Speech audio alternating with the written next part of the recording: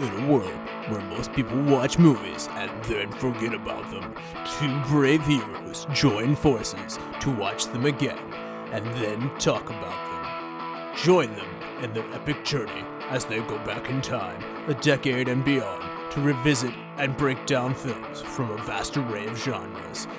Do these movies hold up over time? Are they classics? Find out on Retro Movie Roundtable. Starring your hosts, John Flack and Russell Guest. Coming now to headphones in your ears.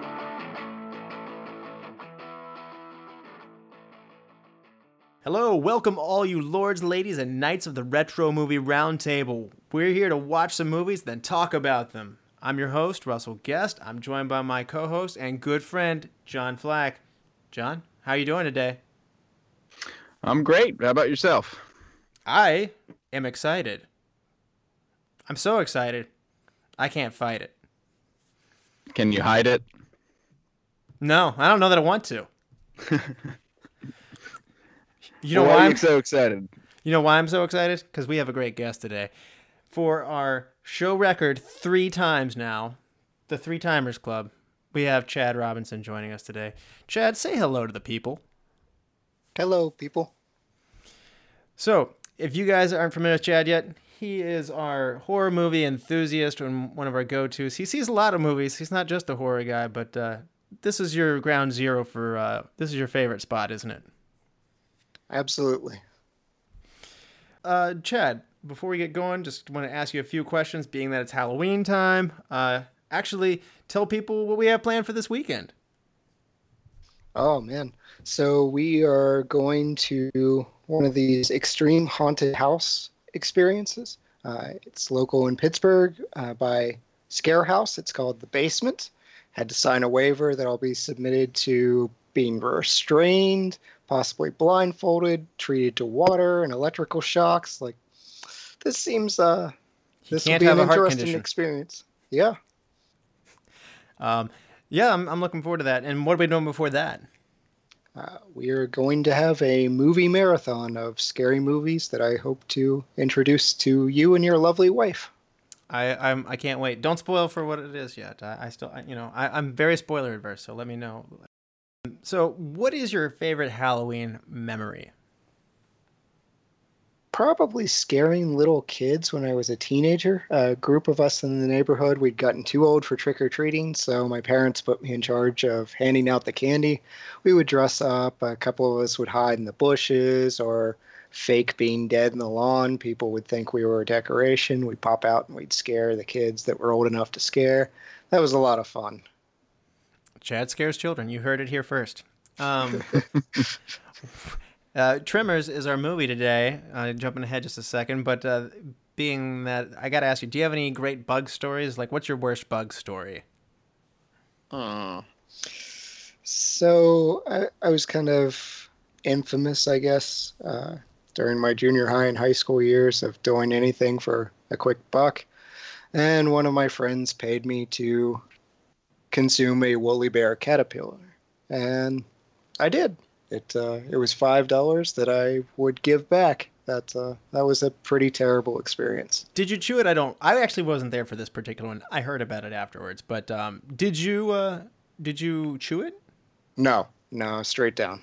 Okay, good call on that. So what did it taste like, or was it just a bunch of fuzz? Just badness.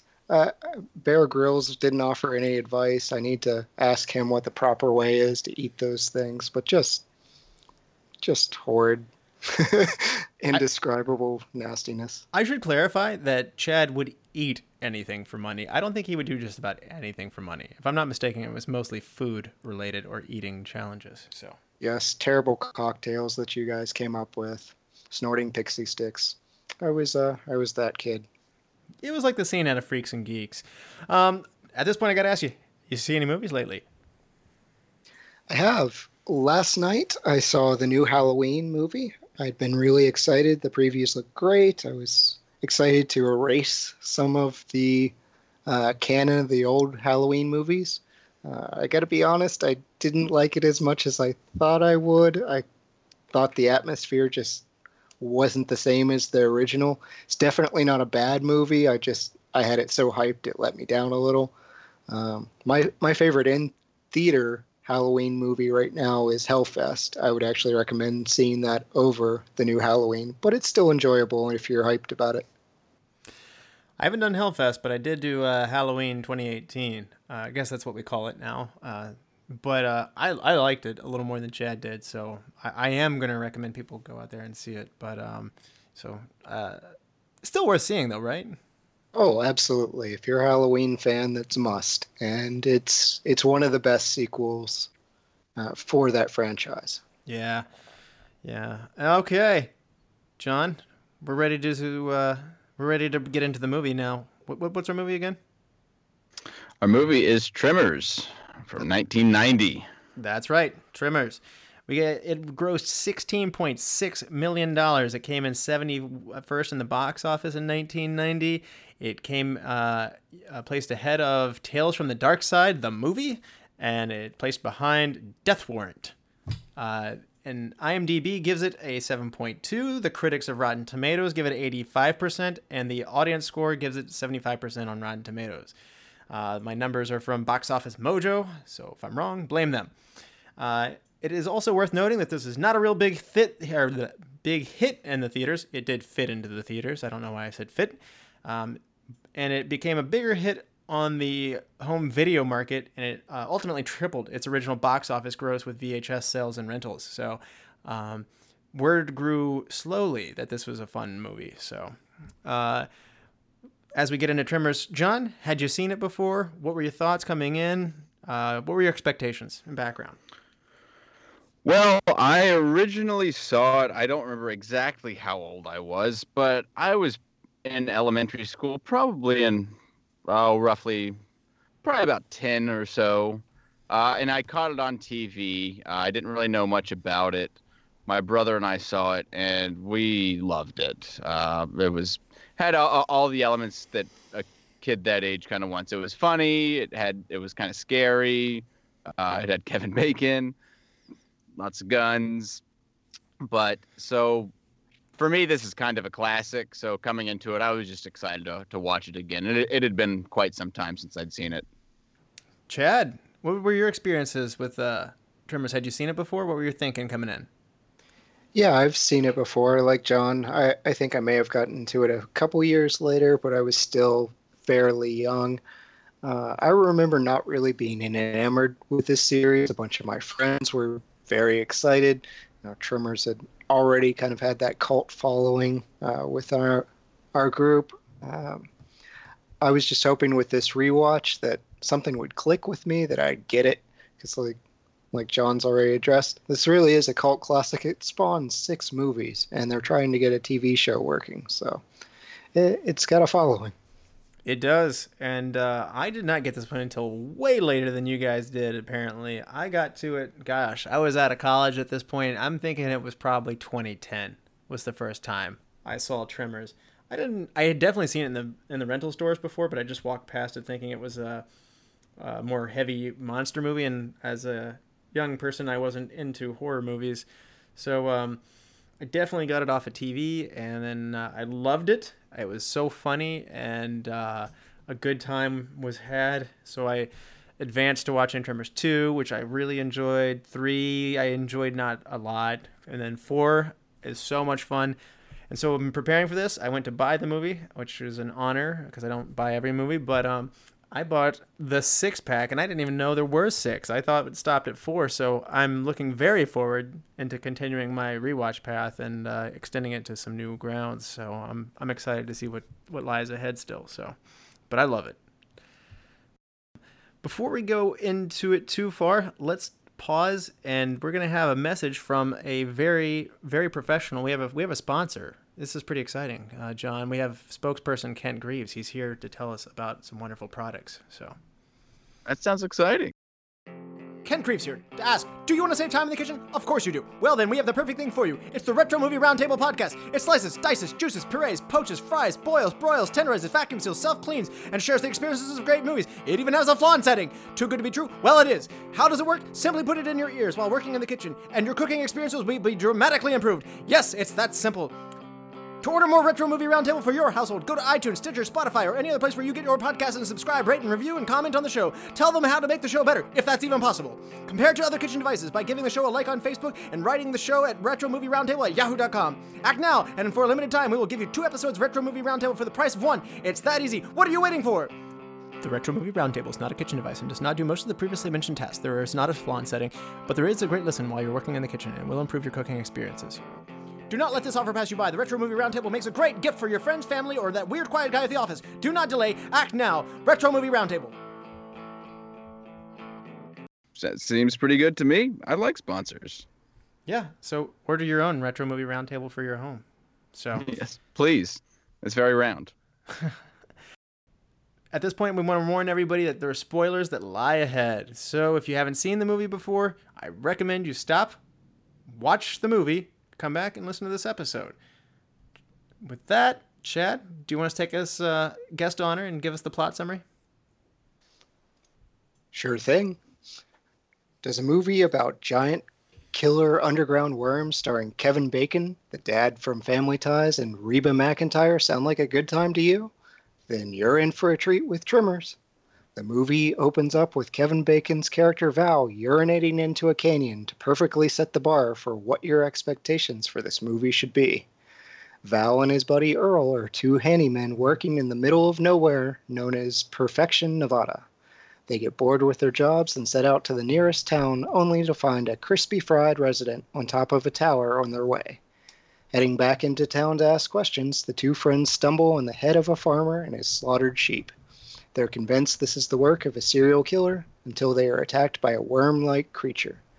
The underground creature is killed in a chase when it slams into a concrete wall. A mousy graduate student named Rhonda Lebeck is conveniently in Perfection studying seismology, starts assisting the boys in tracking the worms via the tremors, get it, that they make while they're moving. The 3 are chased onto some rocks until Rhonda figures out the worms can't see and that they hunt by sound and vibrations. She suggests pole vaulting to safety to avoid making sound, because obviously a pole hitting the ground makes no noise nor vibration. They, however, safely escape in their truck. The group returns to Chang's general store, but are once again attacked by the worms, now referred to as graboids, because the name Land Shark was taken by SNL. Seriously, look it up. The surviving residents, that unfortunately include annoying teenager Melvin, work together to kill off the graboids one by one, with local rednecks, the Gummers, killing one in their basement/armory, and another being killed by swallowing a pipe bomb attached to a fishing pole. A final showdown with the smartest graboid, Stumpy, and Val takes place in the nearby canyon, where Val leaps out of the way at the last minute and the graboid careens off the cliff and dies. The town is saved, Val gets the girl, and Reba McEntire gets her contractually obligated song rolling for the credit sequence.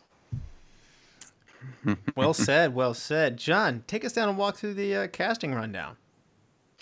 Okay, well, we have Kevin Bacon as Valentine McKee, our younger of our 2 protagonists, who is the slightly less experienced, only slightly.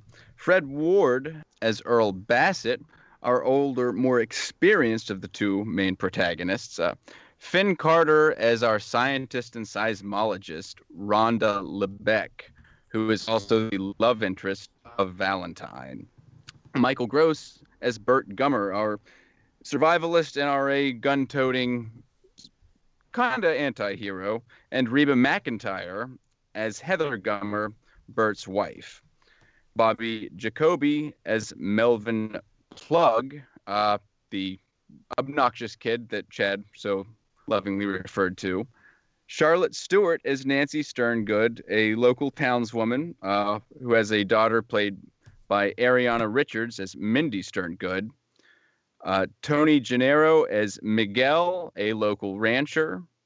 And Richard Marcus as Nestor Cunningham, another local in the town who is at Wong's shop. And Victor Wong as Walter Chang, who is the entrepreneuring shop owner of the town. Well done, well done. Good cast there. I liked it. Not a lot of big names at the time, but Kevin Bacon went on to be bigger. So Yeah, by this time he'd already had Footloose. This was Reba McEntire's first movie, though. Yes, and I think it's worth pointing out that Ariana Richards, as John pointed out too, she grows up to be the girl in Jurassic Park who's trying to get away from the raptors. So Yep, she is Lex, and then she goes on to go back to Tremors 3, so that's a fun career arc. And Michael Gross coming directly off of Family Ties. yep. Yeah, I love it. I love it. So let's talk about the film creation here a little bit. Let's talk about the plot and the screenplay here for just a second. I see that S.S. Wilson got the idea for the film while he was working for the U.S. Navy in California in the desert. He was on a rock himself, and he found himself wondering if something were under the ground, and that would get him on the rock. And so it's just kind of fun how this guy's imagination, which we've all imagined this stuff, or at least I do. You make little mental games with yourself. That he turned it into a screenplay. So that's pretty cool. What do we think about the story, Chad? I mean, let's face it, Tremors is pretty much the adult version of The Floor is Lava that we all played as a kid. It's just stay off the desert, don't make a sound. I actually see a lot of the stay still, don't make a sound played out in Jurassic Park later on, which is interesting because we have young Lex here in our movie. Yeah, Ariana Richards has got a good repertoire of run and also stand still and don't make a sound. So she's well versed in those two things. John, what do you think about the story? Well, I think Chad kind of nailed it on the head. I mean, all things considered, it's well done and well thought out, but let's not think that this is a deep type of plot. It's basically just your fun scares of, I like how Chad referred to it as stay off the lava. Like, it's just basically a lot of instances of getting from one top of something to another top of something, and what to figure out how to get to the next top of something so you're not standing on the ground. Yeah, I mean, I think that it is well written because it tips its hat to other movies that had gone before it. I think Ron Underwood, the director, kind of thought of this as a 1950s monster movie that he was making in 1990, and which was not the common path for movies of this genre at this time. So he brought the sense of levity to the situation. Even though the monster itself is kind of scary, it would be in other context, but it's because it's framed in such a humorous way. You have fun characters, and it turns into a fun adventure. I don't know. What do you guys think on that one, Chad? Yeah, especially I feel like the music really backs up your point of this adventure style movie for Val and for Earl. It is all about fun. The movie never really gets too serious, and I don't necessarily feel like it succeeds on being scary or really being funny. It's kind of in the middle for me, but it is fun above all else, and it never forgets that. I might say that tonally, this movie shares a lot with Ghostbusters in terms of the amount of, the tone being humorous, having monsters in play, but, we're here to have a good time first and foremost. John, what do you feel about like the overall feel of the movie? I really like it. I agree that I think that with Chad that the music, I think it has this fun tone to it and just kind of racy. It seems to fit. And it just immediately in the movie, you're having fun. You have likable characters that are, I mean, it's a small town type of setting, but it's just, you kind of feel like they're kind of stuck in nowhere. They're trying to get out, but they're not really trying to get out. And it's just, it's playful enough, but scary enough. And it really does a very good balance of doing that in my mind. Did it remind anyone of Blazing Saddles listening to the soundtrack this go around? A little bit, yeah, now that you mention it. I was actually trying to think of a movie that I could compare it to. That might be it. That's fair. I mean, my mind didn't go there, but yeah, now that you said it, I certainly would make the association, yeah. I thought one thing that I did like in terms of the storytelling was they don't just jump right into it, which was, I may touch base with, put a pin on that and come back to the deleted scene that they edited out. But I like how the beginning of this movie gets you a feel for these two guys who are just handymen, and they're in a kind of, they're in a rut in this tiny rural town, and they're just handymen, and they both want more. And they don't give you their whole life's backstory, but they get a pretty good feel for who these two guys are. And what they're doing is they're setting up unlikely heroes, and like these are not the guys who you want to hang all your hopes on the town on. They're the guys who hang barbed wire on a fence post. Exactly, and I think that it does like show who they are without having to really show much background. It's like, I'm not going to say they have like harebrained schemes, but it seems like I do like that Fred Ward is often telling us like, you just don't think ahead, and clearly he's not very much thinking ahead either.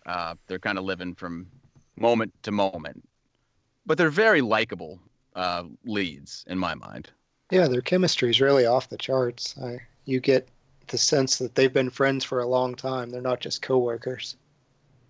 Yeah, I mean, the rock, paper, scissors stuff, just their banter. It's pretty great. Does Valentine win any rock, paper, scissors matchups with Earl? He does. The only one he wins is on the roof. He wins the one on the roof, but then decides to take the tractor anyways. Oh, somehow he went, and I just assumed he lost and went for it. But in this last time I watched it, I didn't catch that somehow. I just noticed I was like, Valentine McKee is the world's worst rock, paper, scissors player. He loses 3 out of 4. That's the only one he won, and then he made the hero's choice. So does that mean you're like the unluckiest player, or can you literally be bad at rock, paper, scissors? I don't know. I kind of think of it as being like, I'm really bad at tic-tac-toe. My record is 2-22. I keep losing. What do you think these guys' backstory here is? They don't tell us. Have you noticed, like, Fred Ward's a good bit older than Kevin Bacon? Isn't it kind of interesting? Like, he's not... it's kind of interesting. It's not like a mentor approach, but on the other hand, he's always trying to give him, like, love advice and stuff like that. What was that dynamic like, did you think? Yeah, I just look at it as an older friend looking out for his younger friend. Fred Ward sees himself as, his character sees himself as wiser and more familiar with the way the world works, even though that may not necessarily be true. And Kevin Bacon's just this young, naive guy who's got the world in front of him. So Earl's trying to be a good friend and show him the right way. Yeah, there's a 16-year age difference in the actors. Not that the actors' age equals what it is in the movie, but I actually like the fact that somehow it was an unexpected set of friends, and I think what I got out of that was that it's a small town, population 14, I think they say later, but you don't get your pick of the litter for who to be friends with. Hopefully you get along with everybody in town pretty well. Yeah, and clearly they all kind of know each other pretty well, but these two are just probably kind of guys that they didn't really have specific, professions in line. And maybe I guess in my mind, maybe they just kind of met because they were both kind of odd job workers, and maybe they could do it better as a team, they realized. And that's how their friendship kind of blossomed. I was actually thinking about Chad's comparison with City Slickers. That was what you compared it to, right? Blazing Saddles, but City Slickers is another. City Slickers is something I kind of thought of too. You did say Blazing Saddles now. I was looking over the director's other works here. I'm going to go through some of Ron Underwood's movies to get a feel for who he is. Deer in the Works in 1980, Tremors 1990. So this is his second direction experience there. City Slickers in 1991. That goes pretty well for him. But then Heart and Souls, 1993, Speechless in 94, Mighty Joe Young, the remake in 98, The Adventures of Pluto Nash in 2002. These things are trending down if you hadn't noticed. Stealing Sinatra in 2003 and In the Mix in 2005. So, really seemed to be on the rise with a smaller movie here in Tremors, and hits it big with City Slickers, but kind of hovers and then stumbles throughout his career. At least in the early going here, though, I actually like what he does. I didn't think this movie had a lot of fat on it. I thought the tone was good. I thought he got the right people in the right seats and let him go. I mean, we were talking about Reba there a second ago. I don't get the vibe that this is her first movie. And, I like Chad was saying, the chemistry between Fred Ward and Kevin Bacon was awesome. Michael Gross was just so serious, like he's funny. I mean, what do we think of Ron Underwood as a director, John? I mean, in this particular instance, I mean, I kind of touched on it already, but in my mind, it's really difficult to balance the lighthearted tone and scary movie aspect of something. And I think he did a wonderful job of assembling the right cast, particularly our two leads, who we've noted have really great chemistry with it. And really just kind of making kind of a scary movie that we're really just having fun the whole time. I agree. But Chad, you said you don't think the tone was funny enough or scary enough. Why do you feel like it was caught in the middle ground? Tell me more about your thoughts on that. Yeah, I'm a fan of B movies. I like horror movies that are trending more towards the side of funny. Critters, Piranha 3D, even some of the kind of raunchier ones like Zombievers or something dumb like that. This one, the creatures themselves to me were never very scary. They were never very dread, provided a sense of dread. Maybe that's because the music was so kind of whimsical, but and the characters themselves, well, some of the ways they interacted with each other were funny. It wasn't anything that was just laugh out loud. Like there are scenes in Critters or Gremlins that will make me laugh every single time. It just doesn't happen with Tremors.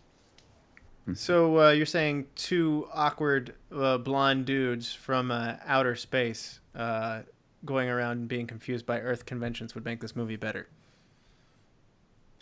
Yeah, we need some synthesizer in here. They need to have more 80s rock references, I guess.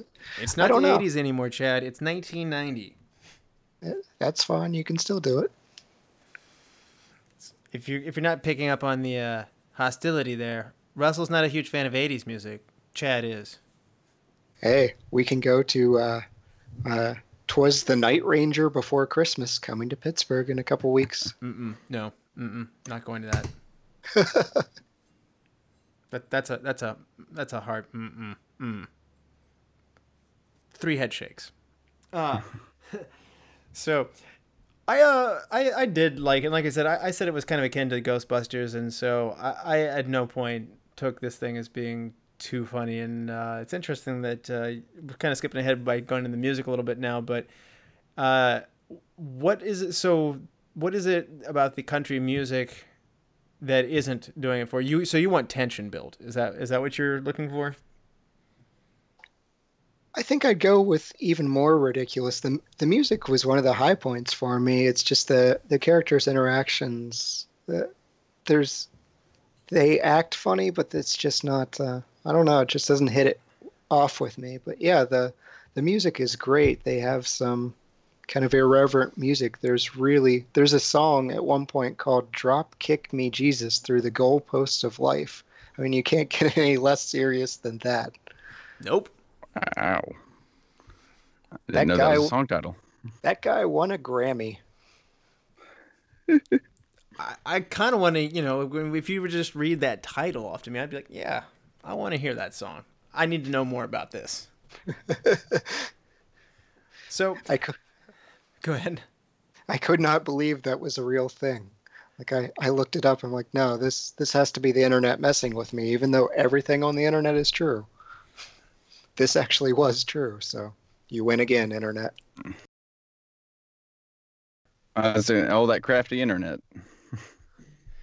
One thing I thought that was really interesting is Gail Ann Hurd, the producer of this, had ties to Terminators 1 and 2, the Aliens, The Abyss, Armageddon, a lot of heavy action movies, sci-fi, scary movies, and it's kind of interesting that she went and did Tremors here, which is not nearly the budget of these other movies and isn't the tone of other works in her career. What do you like that? I don't know if you guys noticed that, but that's a really odd credit to claim. And in fairness, I think it's worth mentioning in there. I love it that much. I would put it in there with those other ones. It's a head scratcher for me. I mean, Yeah.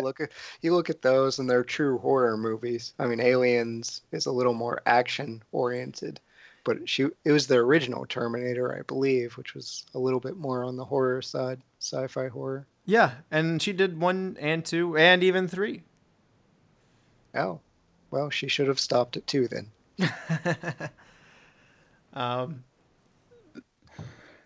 Well, there's a consistency of directors, being worked with there too. But maybe it's just she saw opportunity, or I don't know. Yeah, let's talk about the atmosphere of this. What do we think about Perfection, Nevada? Population 14, assumed present day. I from what I can take it. John?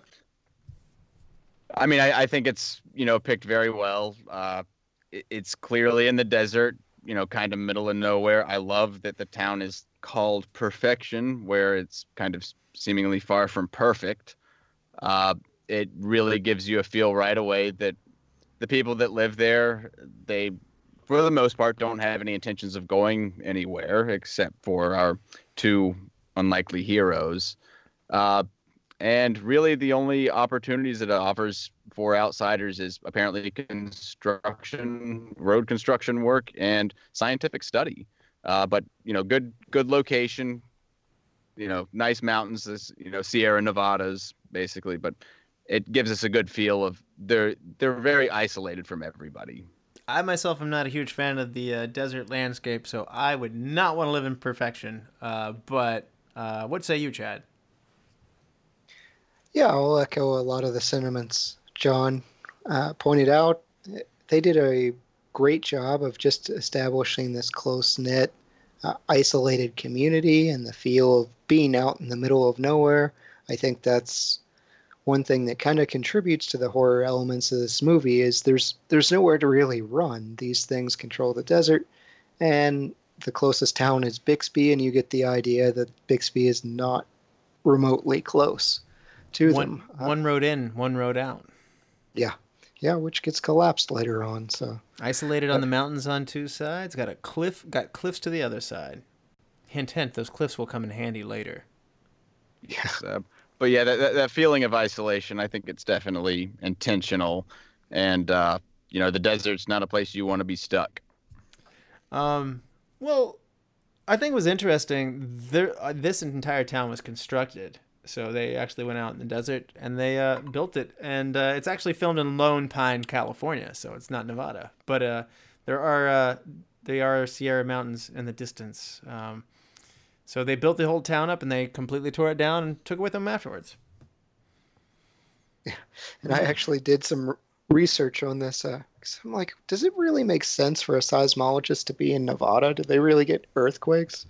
And it turns out there's just a ton of faults that run through Nevada. It doesn't seem like they really get earthquakes, but there's a seismic center and research base in Nevada. So kudos to the Tremors research team for doing your homework. I would think that it would be kind of interesting had she implied that she drew the short straw and got stuck going here versus some other interesting places like Hawaii or where their seismologists could go. I like someone got sent to San Francisco and she gets sent to Perfection. Yeah, I really would have liked that as an extra bonus. So, most of the people that there aren't as unhappy to be there as Kevin Bacon and Fred Ward or Valentine and Earl, but I get their sentiment. It definitely they play up the dead end road. But one couple who are not sad to be here, and I love these guys. I really like these guys. Are Burt and Heather Gummer. John, what do you think about this couple? They're fantastic, and I mean, you nailed it on the head. They're there for a reason, as Burt points out in the movie. It's like he likes that feeling of isolation and being surrounded by certain geological and geographical, types of landscapes that really keep him safe, or at least seemingly safe, because he seems to have thought of it all. But they really drive a lot of what this movie is, and obviously, Burt goes on to many sequels, including, if I recall, one of them goes back in time in his lineage. But oh yeah, that's the fourth one, and I really recommend that one. It's a Wild West story. Yeah, it's been so long since I've seen any of the sequels, but yeah, no, they're just the things they say. There's a bit of a dry wit about it, but Burt particularly, I love his character. They had awesome chemistry too. Chad, what are your takes on Burt and Heather Gummer? Yeah, it was so impressive, even for Reba McEntire, this being her first movie. Like you said, it didn't feel like it. And she just had such a great chemistry with Michael Gross. They were a believable kind of gun nut couple, driving. If there had been Hummers around, they would have been driving a Hummer. As it was, they were just driving this huge truck that said Uzi for you, had that big armory. But yeah, it was very straightforward, very dry humor of just Burt Gummer saying things like, the fuse is for my cannon, of course. It wasn't, he just seemed like, why wouldn't I own a cannon? Why wouldn't I own this huge arsenal of weaponry? Why don't you? Seemed confused by everyone else not stocking up like him. I just, the more I see this movie, the more I like these characters. The first time I watched it, I wasn't sure what to make of him, and particularly as I went forward and watching the sequels, I was just like, we're going to do a whole movie with this guy? And maybe it's through the sequels, but I grew to like Burt a lot more. He's just so deadpan serious about but he's intense about he means every word that he says, and it's absolutely ridiculous. And his wife is keeps him balanced, and but she's not that balanced either. So it's kind of funny where it's just she's a 10 on the gun nut conspiracist spectrum, but he's a 15. So I really wish Reba McEntire had returned with him to those sequels, because he only returns on his own later, and that doesn't necessarily. I think that's why the first one is for me still by far the best. And then obviously Kevin Bacon doesn't return either going forward. It kind of makes sense. He finds love and he moves on to a different life. We assume with Rhonda, but I would have liked to have seen him back too. So the next movie is just Fred Ward. But this movie made him cry. Made him cry on a sidewalk, saying I'm in a movie about underground worms. So yeah, what Chad's referring to is Kevin Bacon didn't understand how much people like myself would love this movie later, and perhaps he took himself too seriously. Maybe he thought of himself as a great actor after movies like Friday the 13th and Footloose, but apparently he had a bit of a breakdown, and like Chad said, he cried and just couldn't believe that he was in this dumb movie about worms underground. And it might not be his most important movie, but it's up there for my favorite Kevin Bacon movies. It's not. It may not be the top for me, but it's up there. He did warm up to it. I mean, they've got the TV show that he shot a pretty awesome trailer for. It didn't get picked up by Sci-Fi. I'm interested to see if Hulu or Netflix or one of those steps in and funds this project, because the trailer actually looks really good. Well, it treated him pretty well because coming out of this, he gets Flatliners and, JFK's the following year, A Few Good Men in 92. So it clearly didn't hurt his career. So if anything, I'd say it helped. Well, I mean, he has a game named after him, so it can't be that bad. Yep. Yep.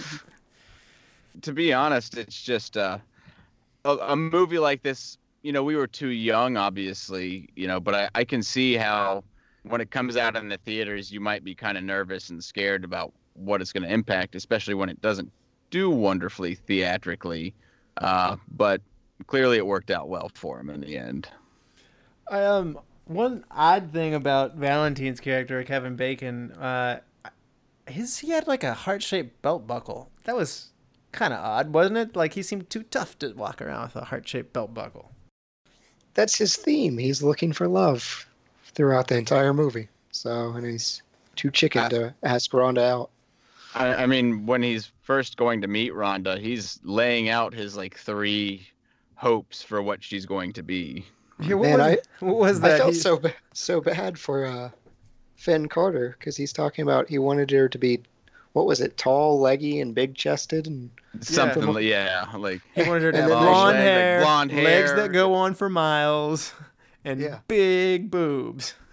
Yeah, and then they show Finn Carter. I'm like, this girl is still pretty beautiful, but she was supposed to be this kind of trombone wah wah. Like, this is not who you're looking for. I'm glad you brought that up because I don't think she was dorky enough to play the dorky part. I mean, her hair wasn't that like distraught. I mean, I guess they put her in some clothes that look like you would be in the dirt, but I mean, I don't know that she had sunscreen on her nose when you first meet her, but she's not very disheveled. If I were gonna make, and like I said, I love these characters. I've come to love them more with time. One that I might adjust a little bit is I might lean a little more into her dorky, lovable nature because, like you mentioned, I mean, she just comes off as being, smarter than they are, and she's a college girl and or grad student, so. Well, I think that there's something about the early 90s and putting sunscreen on your nose to make someone dorky, because I don't know if you all remember the TV show Salute Your Shorts. Absolutely. But yeah, the camp counselor, it's like to make him more goofy and nerd-like, let's just slap sunscreen on their nose. It's like, no, these people are being smart. Like, your nose is more exposed to the sun than the rest of your face. Like, no, but do people actually do that? Like put like blue or like white sunscreen, like just like a whole lot of it only on your nose? Like, I don't know. Is that a real strategy? Now I'm just wondering what Donkey Lips is doing these days. Yes, that's a good question. And the counselor's name was Ugg. Yes. Ugg, that's it. Yeah. Along with this, like, why couldn't we get the cast of Hey Dude and Tremors? Get Melody. Would be a good crossover, but yeah. Anyway, going back a long way back around, I didn't think she was dorky enough. They didn't even give her like the glasses and like bad hair that she eventually removes the ponytail and throws the hair out, and the Kevin Bacon's like, oh, she's pretty, that kind of thing. It's cliche, but I like that. So this was the Clark Kent is Superman with glasses thing for you. It's still pretty obvious. Yeah. This wasn't a shocker that she and Kevin Bacon might be on a similar level together. I don't know. I don't know. Maybe not. I don't know. Women like Kevin Bacon, don't they? I don't know. Why are you asking us? Chad, tell me, do women like Kevin Bacon? If you were a woman, would you find him sexy? No, I wouldn't. I just made Chad real uncomfortable, and I'm pleased with myself. Hey, Fred Ward's a handsome guy. Kevin Bacon, I don't know. Women, write into this show. Tell us if you find Kevin Bacon attractive. He can dance. We know that. Well, he's a hero to the Guardians of the Galaxy. He's a spaceman. Yeah, he taught an entire town to remove the sticks from their butts. Exactly. Yeah, I wonder if Kevin Bacon. I actually would like. I couldn't find any interviews later of him going back and looking back on it. As Chad mentioned, he was sad about being in it at the time, and I hope he looks back on it and appreciates how much other people have come to appreciate the movie. Because I'm kind of sad that he didn't appreciate the moment more. Like I said, he's willing to do the new TV show, so I'd say it's warmed up. Oh, is it? Yeah, I would think at this point he's probably warmed up to the whole idea. What did you guys think about the graboids themselves? And I'm not talking about the president. I'm talking about the ground worms that go through there. What did you think about the look of them and how they were presented? I thought that they looked pretty good. I mean, when I was a kid, I thought they looked pretty real. I had this instance, and I hadn't read the book or anything at the time, but had felt like they'd watched the movie Dune when creating them. But I thought that the effects were good. The slime on the like kind of tentacle, parts of it coming out of the mouth, the little mouths. I thought the effects of it were done pretty well and practically, and that's something that I really appreciate. Practical effects, particularly in horror movies, I'm usually a fan of. Yeah, it takes years for them to be able to pull something like this off, even halfway convincingly. And so you're going to see this for probably the next 15 years, even 20 years after this movie, where there's a lot of times where they computerize something and maybe they shouldn't have, because I'll be honest with you, you don't see a lot of the graboids because they're underground, but the tentacles that they put out don't look silly. They're actually covered in slime, and, they're actual real world things, and they're being puppeteered and put into place. And they actually built a gigantic graboid and then buried it and then uncovered it again. And that's just authenticity, and it pays off. I don't know. That's not what makes this movie hokey or whatever funny. It's funny because of how it's presented, but actually when you get into it, the creatures in a different context would kind of be scary. And you mentioned it, Russell, but I do like the kind of Jaws approach that they took to this with the monsters. The less is more. You don't see much of Jaws. You don't see much of the graboids. But when you do, yeah, you and John both nailed it. I'm so glad they went with a life-size puppet, and they only built one. But those puppets are really effective. They look great in 2018. Here we are, 28 years later. That's wonderful. I like the... Oh, go ahead, John. Oh, and I liked that how they did it too, because they often they didn't have to show them, but they'd show them eat something inorganic and then spit it out, and that was just kind of added to the horror factor of it. That they were looking for people or live things to eat. I like that they can take a whole car underground, like that scene where the guy comes after the fact and starts digging in the dirt, and then all of a sudden, you realize that's the headlight of a car. That was a pretty fun. Again, like I said, you could put some of these things in another movie and put some different music around it, change the lighting, change the whole tone of this, and it could have been made to be scary. It wasn't that ridiculous of an idea. It's just how it's presented, and that's why I give this movie a lot of credit for just being a whole lot of fun. That car scene, to me, it was pretty much the T-Rex Jurassic Park scene for me. Same thing, where they're being attacked by the graboid and they're moving back and forth in the vehicle, and I just flash back to the T-Rex attacking the Jurassic Park Jeep with, I think it was Lex, was in there at the time. But yeah, very, very familiar. But the headlights, that was a budgetary thing where they wound up changing the scene. It was supposed to be more gruesome, but I really liked just seeing those headlights flash up in the sky. Yeah, I think that there was some sort of malfunction or flaw with the effect that they were going for, and that they had to reshoot it. But I thought it was done really well. So, you guys, did you guys like? I really liked how they moved. They shook the camera. They kind of shook the scene a little bit. They kicked up floorboards. They knocked down walls. They're actually intelligent creatures, and I liked that they're not just they're not a dumb shark that's just a force that's out there swimming around. They're a good step up from Jaws. They know whether you're talking. They know where you're going and stuff like that. So, like I said, you could make the same movie again and actually make it scary. Yeah, no, that's a good point. And you can't help but kind of wonder if these things like somehow, and seeing it's like if they kind of communicate with each other because they do seem to learn rather quickly. Yeah, they're like Demogorgons in Stranger Things or something.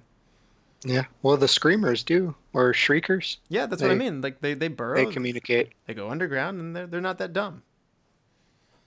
Because even the scene where they try to blow another one up and it spits the little pipe bomb or dynamite out, it's almost like it intentionally spat it in their direction. Yeah, it even Yep. hit the other bombs and blew up all their bombs except for one, which is the perfect dramatic situation. We're down to one bomb.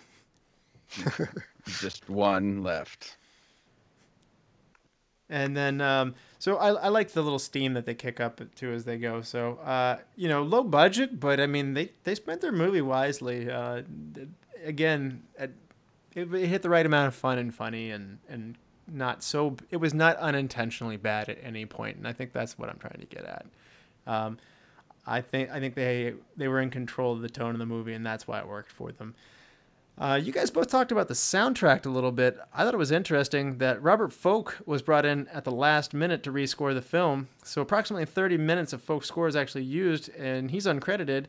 But it's Ernest Trout's first score that they felt like lacked punch, and he was the one that brought in the Western sound. So Trout had the fun, lighthearted Western sound, and they brought in, Folk to come in. Oddly enough, his name's Folk, and they brought in the trumpets, violins, and big instruments, and they use that more in the climax and intense moments.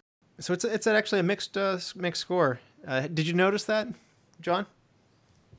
I actually didn't really notice it. Maybe it's just because I've been so used to the score since I was a kid, and I didn't watch tons of horror movies as a kid, and I was exposed to even fewer like fun ones outside of ones that were geared to more family stuff, maybe like Gremlins or something. And but I just remember even as a child thinking that the music was just so much fun. Yeah, Chad, did you pick up on the kind of split nature in the soundtrack, or did it just it fit the moment and you didn't notice it because you had the funny when you needed to be funny, and you had a little bit of the campy tension when you needed that? Yeah, I didn't really pick up on the action scenes. I think I was more focused on, what was happening on screen than what was happening in the background. But I definitely did enjoy the whimsical, kind of folksy music that was brought in for just those wide sweeping Western type shots. And then, of course, Reba McEntire in the end shoehorned her song in. But it was fun to hear her sing. Yeah, I didn't think it was shoehorned. I thought I loved it was called Why Not Tonight, and somehow after the movie, I mean, she's very charming and cute in the movie and stuff like that. She makes a big imprint on the movie, and somehow I would have been disappointed if we didn't get a Reba song. In fact, I thought it might have been fun if she could have opened and closed the movie, not in the actual action, but given her a second song in the soundtrack, just in the opening as well. But not to complain about the opening song either. The opening song was pretty good, but I just thought, again, first acting performance, she brought it, and it just shows you that she's just a fun person to be around, it looks like. So, John, Reba McEntire, good thing, bad thing, indifferent. Reba McEntire was a great casting as this being her first role. I mean, I think that she's the weaker of the couple, but that's not by any of her shortcomings. I just think Bert's character is just wonderful. He has some of my favorite lines of the movie. But I meant the music. I'm sorry. Oh, the music. Yeah, I faded out on you guys. I just heard Reba McEntire there at the end. No, it's all right. So Why Not Tonight? Did you like the Reba music in the setting, or more of it, less of it, not at all? Thumbs up, thumbs down. Indifferent, really. Just I'm not a huge country guy, and it fits well. I think it's good, but so moving to North Carolina didn't make you feel the country music any more than before? No, I mean, I still like Garth Brooks, stuff like that, but That's maybe a little bit, but not too much. That's fair. That's fair. All right, guys, let's get into Look for This. Are there any fun moments or things that you saw in the movie that you wanted to call out? Chad, you want to go first? So the design of the graboids was initially different. They had kind of a layer of skin that peeled back as they opened their mouths, but the women during the shoot couldn't stop laughing and giggling and pointing at the graboids because it made them look a little phallic in nature. So you didn't like giant underground penis monsters? Yeah, we didn't need Sigmund Freud or any psychology students studying this movie. John, look for this. Well, I found it interesting that it was originally given an R rating. And I noticed this, watching it as an adult, but it was not because of violence, really. It was because of the F word. And when I was a kid, I thought it was just being edited out because I saw it on TV. But apparently they went and dubbed over with other words because I like how much they said mother humper. Like, we got that mother humper. And I'm just like, as a kid, I was like, oh, well, it's TV, so they can't say that. But they changed it for the rating. That's right. Can you fly, sucker? Mm-hmm. I was sitting there going like, why would you not phrase that? Can you suckers fly? Like, that seems believable. And then you're like, oh, well, they just did a flat out replacement later. So, yeah. So I'm going to go with a different one. I told you I'd come back to this one earlier. I put a pin in it. This is the pin. The movie actually opened up initially on an old man with a donkey getting a bag of carrots from one of his neighbors and thanking him and then taking his donkey to the shed. The donkey doesn't want to go into the shed. And so the man forces the donkey to go into the shed, and the shed shakes around, and then the next thing you know, the donkey's gone, and you see Graboid right there in the beginning scene, and the old man gets his gun and freaks out. And I believe the man has a huge long beard. I'm not. I didn't go back and check it. That might be the guy who ends up on the power poles later. And I'm really glad they cut this and they didn't start the movie that way. Good choice to cut that out. I like the way it started much better. What would your thoughts have been if that had been the opening scene? I like the less is more approach with the graboids. So yeah, seeing them early would have hurt the tone of this movie a little bit.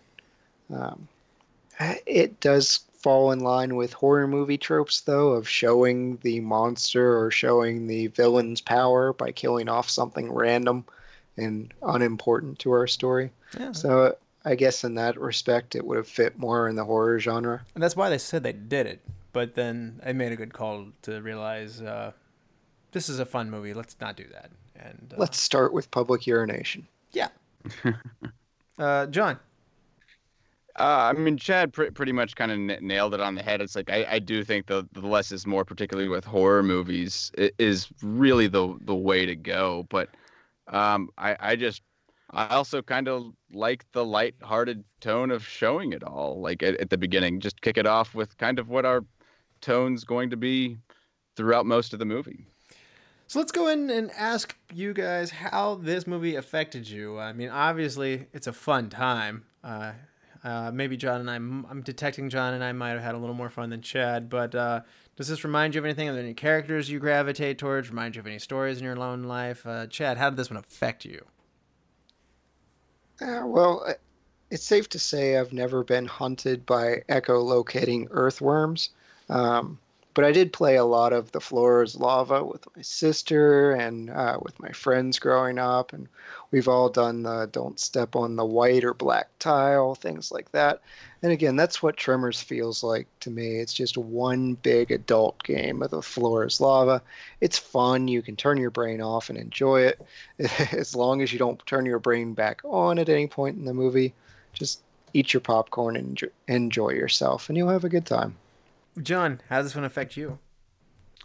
Well, as I kind of noted before, it was kind of one of the first movies that was going into it. I thought it was just going to be a scary movie, and when I was a kid, movies that scared me, I was wary of because they tended to make me not sleep well. But it was one that I remember watching specifically with my brother, and we just had so much fun with it. And I would look for it on TV anytime I saw it to record it, which we did eventually, and so we could watch it anytime we wanted. I want to just, this is a bit of a stretch, but it just reminds me of a time when I went on a camping trip. A lot of scouts there. It was a Boy Scout camp, and a lot of people were there. And so you're in a contained area, and we're in Pocahontas County, West Virginia, and there's not a lot of ways in and out. And we didn't have worms, but what we did have was, somebody started getting sick, and then like they'd be like, horrendous diarrhea and vomiting and all that stuff, and then like another person got it, and then it was like, oh man, you gave it to that guy, and then another person got it, and then the next day like a lot of people had it, and then the next day, so I was pretty fortunate and I was avoiding a lot of these things, so I kind of felt like Kevin Bacon and Fred Ward, like driving around town by at least like, oh, this guy's got it and this guy's got it. But eventually it got me too, and turned out the drinking water there had been contaminated, and a lagoon had slipped in or contaminated the well, and so everybody in the entire camp got sick that week. I don't know why I made it another day or later than most people did, but it was a long, hard summer week for everybody. So, but just being in a contained environment, not knowing what this thing is, and everybody around you is starting to fall, and like you're just kind of like you're washing your hands a ton of times when, ironically, that's the worst thing you should do. So, I don't know. That's what watching this movie kind of took me to. Okay, fair enough. So movie superlative time. It's my favorite time. MVP, Chad. For me, it's Michael Gross. I mean, he later becomes the star of the Tremors franchise, but here he's just eccentric. He's fun. A lot of his humor comes off. You're laughing at how serious he is about the ridiculous things that he's doing. I do think he's best used as not the lead, but having other characters around him for him to play off of. But yeah, he's my MVP. Have you done the Tremors sequels, Chad? I did. I watched Tremors 1, 2, and 3 back to back to back to make sure, am I missing something here? Yeah. Yeah, Tremors 3 was a rough ride. He's the lead, and he shouldn't be. But he's Tremors the lead. 2 was fun. He's the lead in 4, and he should be. I just can't. I insist. John, MVP. This one was tough, and I was tempted to go the same road with Chad, but I think I've actually got to give it to Kevin Bacon. I just think he plays the role that he has so well. I'm not going to say dim-witted, but just not the sharpest tool in the shed, but he's very lovable, funny, and just his character and how he is with our girl, the girl in it, and how we've already talked about what he's like looking for. It's just so stereotypical of like a young man. Like it's all those stereotypes you think of. I'm also gonna go with Kevin Bacon, and I just thought he nailed the exaggerated version of this, rural hick who, is good natured and again, if his performance hadn't been exaggerated, then this movie would have fallen on its face. So it hit the right tone, and his performance probably better than anybody, and made sure that it hit the right tone. So I don't know what he's crying about because it turned out pretty good. Yeah. Best supporting actor, Chad. Going back to the Gummer family, I'm going with Reba McEntire. We've already covered that it was her first film, but she just does an outstanding job. She comes across as just a believable gun-toting Annie Oakley-style character. She's entirely capable on her own. She looks hilarious, too, carrying those giant guns around. She's not a big lady, so I just, having all this firepower with this, fiery, feisty, good-natured, sunshiny, lady with a smile, but she's also packing. Yeah, and that accent came mostly naturally to her. Yeah, that's her.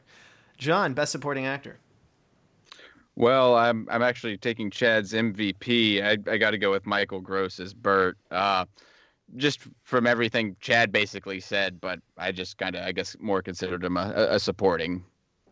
No, and you're right. I'm going to split the difference here, and I actually don't generally do this, but I went to give it to Michael Gross, and you cannot give it to him in this movie without also giving it to Reba McEntire. It's the two of them together. It's him being ridiculous and her telling him like, "Oh, Bert, you're crazy. Do this other ridiculously crazy thing instead." Or like, which gun should I use? Use that ridiculously overkill like automatic rifle, and like, oh, that's the voice of reason. So it's a really good dynamic, and like what Chad said in the third one, it's just Michael Gross by himself, and he's not as good on his own. The fourth movie changes that up a little bit, but they're much better together. So it's kind of a co-best supporting actor for me. So It's a good call. Hidden Gem. Well, if I can go back, I'd like to do both of them too. Just a little thing. That's if allowed. we're allowed to do that, then That's yes, allowed. That was a couple. And I'd be actually tempted to MVP to have Kevin Bacon and Fred Ward. It's their chemistry's pretty great. Oh, now he's getting real generous. Oh, this is anarchy. Yes. Yeah. While you're at it, do you want to give the shoot? Let's give MVP to everyone. Yeah. Except, no. Except Ariana what's his Richards, you get name? an MVP. Finn No, Carter, what's you his get an name? MVP. Jacoby. He does not get one. He gets to leave. Bobby Jacoby. No. I think we might have a tip on the recast. Okay. Hidden Gem. Chad, who's the undersung hero here? It's Tony Gennaro, who plays Miguel. I honestly can't remember any of his lines, but I just remember liking every single time I saw Miguel on screen. He was just this happy guy, and even when on the roof, he adds just kind of humor to the situations. John, Hidden Gem. Well, for me, I don't know if it would be a gem at the time, but I really liked Victor Wong. I just remembered him because of a film I also loved as a kid, Big Trouble in Little China. And I knew him as that, and I just thought he was kind of this goofy guy that was entrepreneuring everything he could, including little snake monsters. I don't remember him as Mr. Tanaka from the classic Three Ninja movies. Oh, there's that. Yeah, that's a good throwback. Those were so horrible. Please, Are if they? you go back, yeah, sure, do those for one of your episodes. I have good memories, to be honest with you. Oh, you will be so sad. Oh no. I'm now I'm afraid to go back and do it again. I have good memories though. So anyway, my hidden gem was taken 100% by John. He said everything I was going to say, right down to Big Trouble in Little China, and he's just so eccentric. I like him. I don't know. He brings life to all the lines he gets. I was sad that he got eaten by a graboid. That one did hit me. I was like, no, not him. Eat somebody else. So recast. You get one character and you have to recast somebody. Who's it going to be, Chad? Man, this was such a strong cast. I know I picked on the Melvin Plug character, but we'll come back to that. We'll circle back to that. I think I may recast Finn Carter, though, and it's not her fault. I just feel like what's being described doesn't match who she is. She's beautiful. I would go with someone that could be a little more awkward, or a little bit more mousy looking. Maybe, and I'm sure we'll get hate mail for this, but maybe like a Sigourney Weaver style. She can be a little bit more awkward looking, or a little more rough looking. She'd be taller than Kevin Bacon, probably, if I'm not mistaken. Yeah, everyone's taller than Kevin Bacon. Well, she's super tall, though. Yeah. Yeah. John. Well, Wait. So you said you went Sigourney Weaver. That's your suggested recast? Yeah, and she's 5'11" and 3/4. You're right. She is very tall. Yeah, she is. She's a big lady. John, sorry, I didn't mean to. I forgot that Chad didn't get his recast. And go ahead. I would go with Richard Marcus, actually, who played Nestor. And I think part of this is just because he reminds me of this actor. I would recast James Reborn in that role, you'd probably know him from Independence Day, Meet the Parents, My Cousin Vinny. Very quality character actor.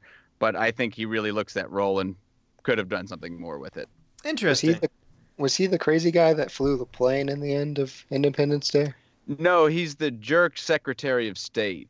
Oh, And in Meet the Parents, he's the other dad. That's the fiance's dad. And My Cousin Vinny, he's like one of the expert witnesses. It's a good character. And he was in yeah. Homeland as well. Yes. Yeah. Okay. Now I know who you're talking about. Good call. Yeah, he's the one that didn't tell the president in Independence Day, but that he knew about the aliens. I was flipping through IMDb to try and be able to say something about him, but now I know. Say if you look at him, you'll know what I'm saying. You got him on My Cousin Vinny then. Yeah. All right. So my recast, I am gonna go for Bobby Jacoby. He is from the Wonder Years, but he did not do a good job on this.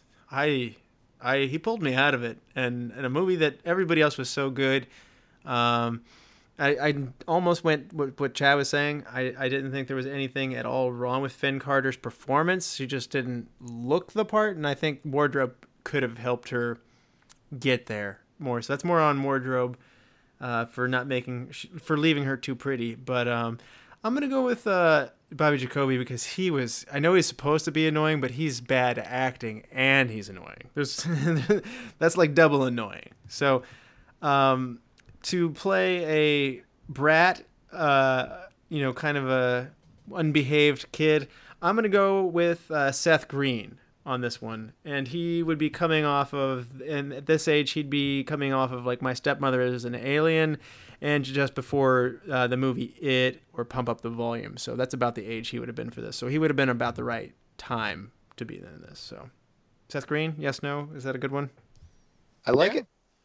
Yeah, no, that's good. You mean you don't like, quotes like "Way to go, dude"?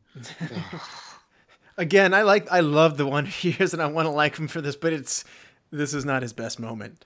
Where were these kids' parents? I mean, did they hate him so much that they just dropped him off? There's no one else with a name Plug in this town. Where were his parents? Oh, that's a great point. No, I've wondered that since I was younger. It's like, is anyone his family here? Like, what's this kid doing in town? I like Chad's theory of like he was just a really bad acting, terrible, annoying kid, so his parents just drove him out to perfection and then drove off. Who do you belong to? Is he Joe Dirt? Left at the Grand Canyon? All right, best shot. What is your best directorial moment, Chad? For me, I think it's the opening scene. It's sweeping. It shows you the vastness of Nevada, that they're out in the middle of nowhere, but it's also including our characters. It's establishing who they are, that this is not going to be a serious movie, that they're just kind of two regular guys, but out in the middle of nowhere. It just sets the tone right away. They do get off to a good start. We talked about that. John, best shot. This might be a little bit off the beaten path, but actually it's when my recast Nestor got sucked underground, and then the camera has to kind of move along very quickly, and we hear him yelling. It's like, I don't know, that's probably one of the scarier moments of how quickly and easily this thing takes you down, and then how horrific it would be to be moving under the ground that quickly. Yeah. Oh yeah, like the jackhammer and the construction crew when it gets dragged along. That was pretty cool too. Yeah, I would say it was kind of between those two, really. That was my runner-up as well. I'm glad you brought it up. But my best shot is going to be when Valentine just finishes helping Rhonda escape from the barbed wire by helping her remove her pants, which was funny. And then the graboid is chasing them, so they run back onto the general store porch, and so the camera's just positioned in a really nice low-angle manner. And so the actors are running at the camera, and the graboid's coming from behind them, and you see the kicked-up dust, and then you see the floorboards pop up one at a time in like a wave motion. And again, it's a goofy, funny movie. You don't ask for this kind of shot, but it's actually an inspired angle and shot. So it's in the trailer for good reason. It's a good looking moment for them. So that's my best shot. Chad, best scene. The best scene for me is the basement armory of the Gummers with the wall of weapons. It's just a great fun time where they're just grabbing new weapons. Reba McEntire's dual wielding pistols. It's ridiculous. It's fun. It's action filled. It's just, this is Tremors. If there's one scene to show someone, this is it. John, best scene. You know, I have to go again with Chad on this one. It's just a really fun scene and quite over the top. It slowly backs up after when they first run out of ammo and you realize how many guns they really have. But it's aged so well with time too, though, because when I was younger, I wouldn't have known this. But the technique they're using when wielding these guns is not proper at all. You know, this elephant gun is really an 8-gauge shotgun, which would have the kick of, you know, a strong horse at least. And he's holding it under his armpit. They're holding a lot of the guns under their armpit. It's a nice way to throw your shoulder out of your socket, but it just really adds to the campiness of the movie. It's going to be a clean sweep here. Sometimes I like to just pick something to be different, but not this time. This is definitely my favorite scene in the movie too. With how much I love Bert and Heather, it's just this is hilarious. Again, Reba's this little feisty woman. She got her like fluffy bangs coming out, and you know, like they're just like unleashing a mountain load of lead into this creature. And it seems like total overkill, and maybe it even is, but they don't care. Like they live for this moment. They want to be invaded, and so it's great to see Bert and his serious face and Reba like all guns blazing. So I 100% agree with both of you guys on that scene in the movie. You're the director. You get to make one change. What do you do if you're Ron Underwood? Yeah, I think I've telegraphed this move throughout this podcast, but I am eliminating Melvin Plug as a character. He's just this annoying trope. During this era, they keep adding annoying kids, teenagers to movies just for the sake of them being annoying. He serves no purpose in the movie. You kind of hope he's going to die. You just keep hoping that, you know, he's bouncing the basketball and just a graboid gets him. But no, this guy lives. And he not only lives through this movie, he reappears in sequels to annoy you. Yeah, we need to bring him back. Yeah, just who's getting excited for this character to return? Can we please just go back and either eliminate him or kill him just to give me a little bit of satisfaction? John, change one thing. Well, the only thing I can really think of is I kind of thought maybe it would help maybe some of the plot along, but maybe unnecessary to actually meet the town drunk before we see him dead, just to give us some substance of like what we're dealing with. Okay, that's a good call. I've got a little itty bitty thing that I want to add, and then I've got we've already said it. So the we already said it thing is I would have made Rhonda's character a little more nerdy. You know, you can stay cute, but I thought she just wasn't. She wasn't nerdy enough, too pretty. And then, so I thought it would be funny, though, and my change one thing would be, I thought it would be funny if after running, which was my best shot, where they run from outside and Valentine helps Rhonda out of her pants to get out of the tangled barbed wire, they run into the store, and they have a serious conversation. What happens is they give her a pair of shoes and pants, and she just takes them and, you know, puts them on. But I thought it would be funny if in a break of the action, she's sitting there, she catches her breath, she has a conversation, and then midway through the conversation, just like, you know, she has like this come down to earth moment, and then realizes she's standing in her panties in front of these men, and like you know, puts her arms over herself and like, you know, gets embarrassed. And I just thought that would be a fun moment of like, you know, when the adrenaline starts to die down kind of moment. So, yes, no. Yeah. Is this a bad? Yeah, no, I would never have thought of that. That's a neat idea. It bothered me they immediately had her size.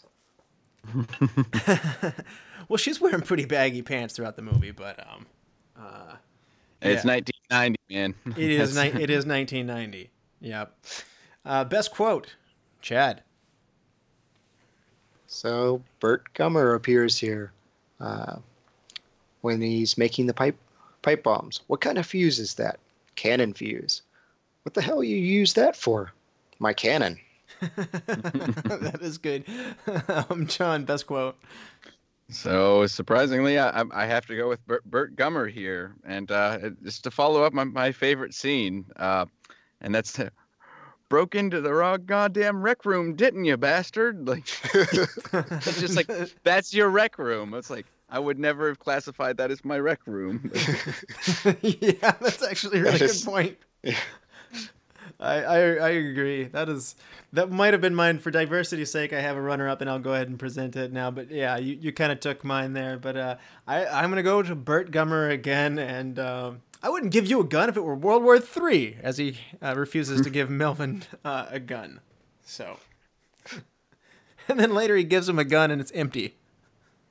Yeah, I was kind of hoping it wouldn't be, and he'd shoot himself. And he's like, "Got you mooing, didn't it?" Chad, before we rate the movie, is there anything you'd like to plug? So normally I plug a movie I've really enjoyed, but with the upcoming election, I'd like to urge you guys to get out there and vote. So whether you're a Democrat, Republican, somewhere in between, doesn't matter. It's essential you go out and make your voice heard. And remember, kids, you can only complain about politics on social media if you voted. It's a rule. They check. Now you know, and knowing's half the battle. Thanks, Chad. That is a good message. It is. Rating and recommendation time, though. Chad, what do you give this movie on a 5-star scale, and does it hold up? I'm giving it a 2.5-star rating. Oh, I know. I feel like the stick in the mud here. I'm sorry. It's still fun.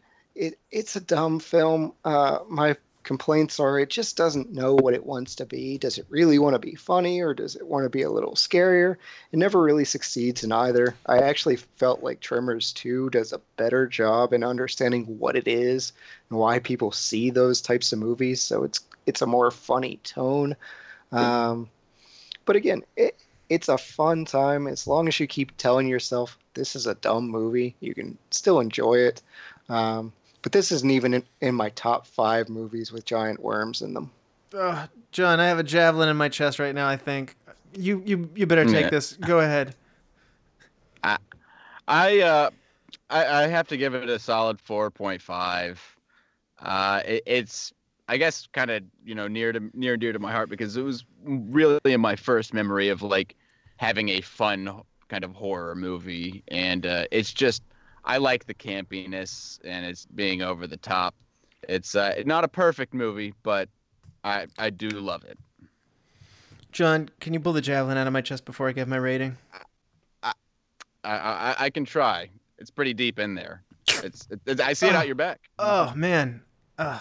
I had to pull it through the back, actually. He did, man. Okay. I even dangled a top 5 list out there for you to ease your pain. I'm coming back to that. Don't steal my thunder. My rating and review here, though, is going to be, I'm going to give this a 4.5 like John. I came in thinking 4, and like in my mind I had told it, this just gets better every time. And it's one of those ones that I haven't been watching it since 1990 like you guys have. So to me, I got to it later, and maybe the sequels have told me more what it is, and I really enjoy this movie. It just puts me in a feel-good mood. It's got that Ghostbusters kind of vibe for me. So that's high praise, but does it hold up? I'd say absolutely yes. If anything, some of the cheesy aspects of the time make it even better now. And so it's just 100% fun. So, Chad. And on that, the effects still hold up with the graboids. Like, they do. Very much. Definitely. So, Chad, before we go out, tell me your top 5. Worm movies. Have to explain myself with the giant worms. So I'm going number 5, Men in Black 2 with Jeff in the subway tunnel. Number 4, I'm going with Slither, Michael Rooker, James Gunn. John's already hit on my number 3 with the sandworms from Dune. Number 2, Beetlejuice. I figured that might have a shot of coming in. But yeah, go on. What's your number 1? Number 1, Empire Strikes Back with the giant space slug. Oh, that's a stretch. This is the part where I annoy John and Russell. Oh. he couldn't get to 5, and he took it all the way up to number 1. John, I could have included Freddy Krueger, Nightmare on Elm Street 3. See, I've got more. John, next time it's going to be Veterans Day, and I think it's time to get patriotic. Get your red, white, and blue out, because I got 3 military movies for you. You ready? I'm always ready for some military movies. Option 1, Black Hawk Down. 2001, 160 elite U.S. soldiers drop into Somalia to capture 2 top lieutenants of a renegade warlord and to find themselves they find themselves in a desperate battle with a large force of heavily armed Somalians. Option 2, Jarhead. 2005, a psychological study of Operations Desert Shield and Desert Storm during the Gulf War. Through the eyes of a U.S. Marine sniper who struggles to cope with the possibility of his girlfriend may be cheating on him back home. What's she up to? Option 3, We Were Soldiers, 2002. A story of first major battle of American phase of Vietnam War. The soldiers on both sides that fought it. While their wives wait nervously at home, anxiety at home for the good news and the bad news. So, you got everything went wrong in Black Hawk Down. You got a wife at home might be doing them wrong in Jarhead, and then you got some wives at home worrying whether something's going wrong. And We Were Soldiers. What's it gonna be, John? Ooh, some tough picks. I think I'd like to see something where we see a little bit more fighting. So I think I'd have to take out Jarhead. But I think it'd be nice to revisit Black Hawk Down. Black Hawk Down it is. Good luck on the casting rundown on that one. Oh Lord. Farewell. Didn't even think of that. Farewell, everybody. Thank you for coming to the show. But I want to thank Chad. Thank you so much for coming on. Last week was a short notice. You were an emergency. We called you when things got serious in the mist, and you came through for us there. So we really thank you. The viewers are going to get a couple more fresh takes from some other hosts, but thank you so much for being our October guide. Thank you. Yeah, thank you so much, Chad. Been a great time. Thank you, guys. And to all the lords, ladies, and knights of the Retro Roundtable, we invite you to reach out to us. We want to hear from you. So subscribe, rate, and review us on iTunes, Spotify, Stitcher, Google Play, wherever you get your podcast. Give us a like on Facebook. Email us at retromovieroundtable@yahoo.com. We want to hear from you. What did you think of Tremors? Are you with Chad and you want to put another javelin in my heart? I hope not. Anyway, as always, thank you for listening. Be good to each other and watch more movies. John? There you go. Here's Johnny.